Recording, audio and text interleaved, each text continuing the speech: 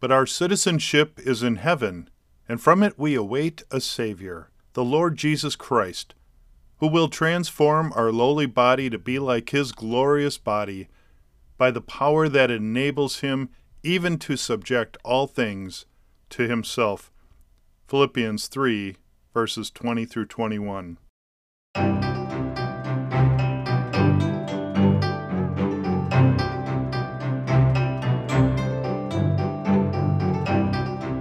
Welcome to Things I Preach to Myself About podcast. I'm your host, Rich Vangen, and I welcome you to questioning why preach to ourselves.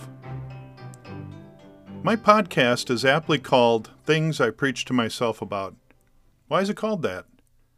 Though I'm often pointing the finger at the world, at the modern devolving churches, and at rising evil from the devil himself, there's also a lot of fingers that are pointing at myself.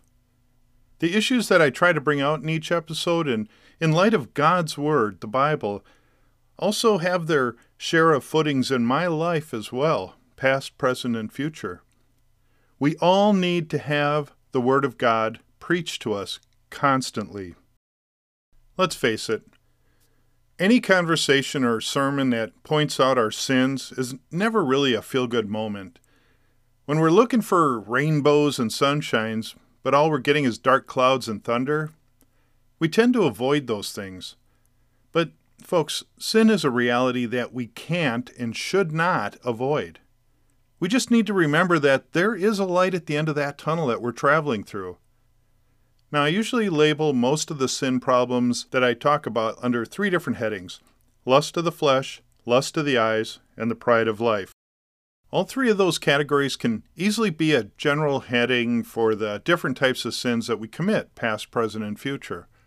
And in light of God's laws, the Ten Commandments, we can see our shortcomings in meeting the high and holy standards of God.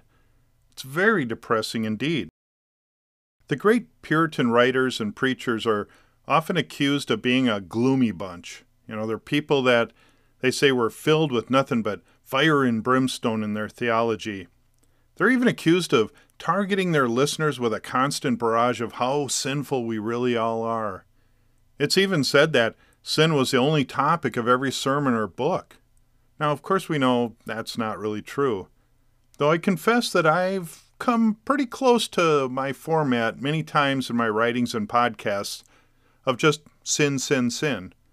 But in self-defense, I have to make it clear that every published word from those great Christian men and women, They've always ended on a positive note, namely the gospel, something that I prayerfully hope that I've done as well.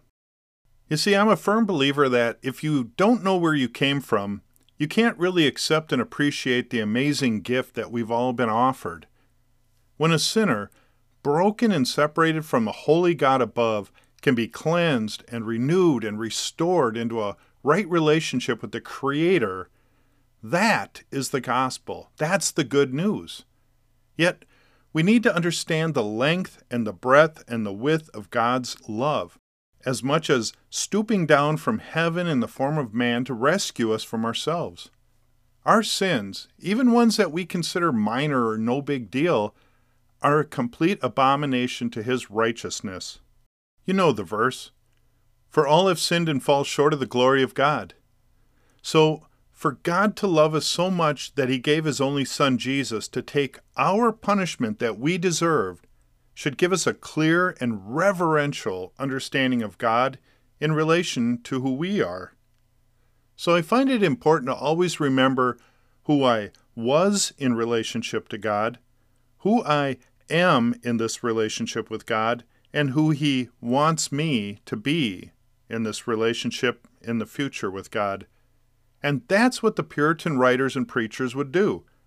Not only pointing out our failings before God, but also pointing out God's sovereign love for us despite our iniquities.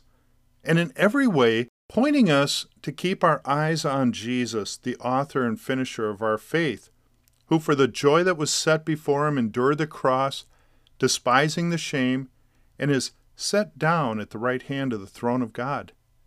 That through all of this, we can have peace in our future by His grace.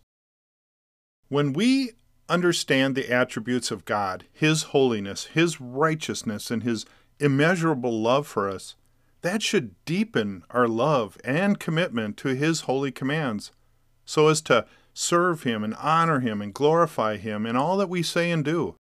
The root of so many great preachers of yesteryear was to reveal the truth and nature of God and His Son Jesus, to grow and strengthen us. As Peter writes in 2 Peter 3, verses 17 through 18, "You therefore, beloved, knowing this beforehand, take care that you are not carried away with the error of lawless people and lose your own stability, but grow in the grace and knowledge of our Lord and Savior Jesus Christ. To Him be the glory both now and to the day of eternity. Amen." See, the deeper our understanding of who God is in relation to man, the deeper our resolve should be to stand firm in that faith. The fire and brimstone preachers and teachers were passionate to warn, striving to keep us from falling back into that which we've been rescued from. Pointing us to our past shows us how far we've been led by God. Sin should be an abhorrence to us, just as it is with God. So we learn from the saints of yesteryear how to grow in faith. We learn from their mistakes as well as ours. We should be encouraged, even when we stumble, to look at the past so as to see the future more clearly. Thus, our hope.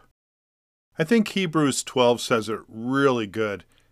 "Therefore, since we are surrounded by so great a cloud of witnesses, let us lay aside every weight and sin which clings so closely, and let us run with endurance the race that is set before us, looking to Jesus, the founder and perfecter of our faith, who for the joy that was set before Him endured the cross, despising the shame, and is seated at the right hand of the throne of God. Consider Him who endured from sinners such hostility against Himself, so that you may not grow weary or faint-hearted. In your struggle against sin, you have not yet resisted to the point of shedding your blood." So you see, pointing out the sins that filled our past, that permeate this fallen world, isn't meant to be all gloom and doom. It's meant to point us to the cross. It's meant to point us to the salvation gift from God. It's meant to encourage us to flee from sin. Paul exhorted us in 1 Timothy 6 by saying, "But as for you, O man of God, flee these things, pursue righteousness, godliness, faith, love, steadfastness, gentleness. Fight the good fight of the faith. Take hold of the eternal life to which you were called, and about which you made the good confession in the presence of many witnesses." The great statement that we always need to remember is that if we don't learn from history, we are doomed to repeat it. Now, I don't know about you, but I don't want to go back to where I came from. Remember that line in Proverbs 26? "As a dog returns to his vomit, so a fool returns to his folly." We need constant encouragement not to stray the narrow path that God has graciously put us on.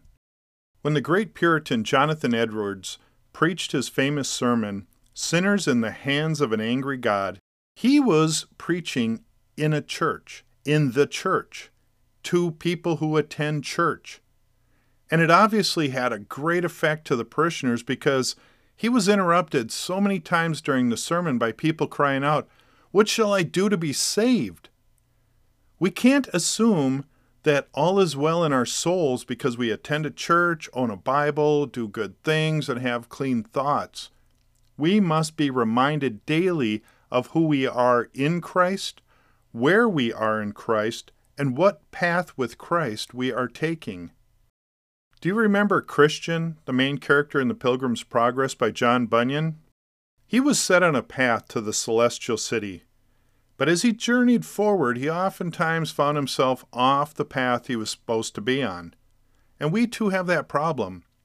We're easily bumped off the path by the strong storms in this world. We're swayed away from yesterday's commitments to the Lord by temptations that bombard us today. We even falter on our own by our own inner workings of sin that plagues us.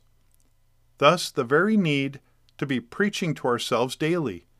We need to hear the cause and effect sermons that remind us of where we've been, where we are, and where we should be going. I think Winston Churchill said it best when he exclaimed boldly, "We will never surrender." And we mustn't surrender. Edwards' final appeal in his sermon, Sinners in the Hands of an Angry God, said, "Therefore, let everyone that is out of Christ now awake and fly from the wrath to come." And it can also be said that to those who are in Christ, we're to stand firm in our faith, submitting to God, resisting the devil. We are to be putting on the full armor of God daily so we can withstand the enemy's attacks. Even in those tumultuous times, we can rest on the words of our Lord and Savior, Jesus Christ. In John 16, he says to us, "I have said these things to you, that in me you may have peace. In the world you will have tribulation, but take heart. I have overcome the world." Amen. This has been another episode of Things I Preach to Myself About podcast. Again, I'm your host, Rich Vangen, and I appreciate your taking the time to listen with me as we look into the Word of God, look into our hearts, and look to Jesus Christ, the author and perfecter of our faith. In Him is all things, so let's stay diligent in all things through Christ. Amen. God bless and take care, and stay in the Word.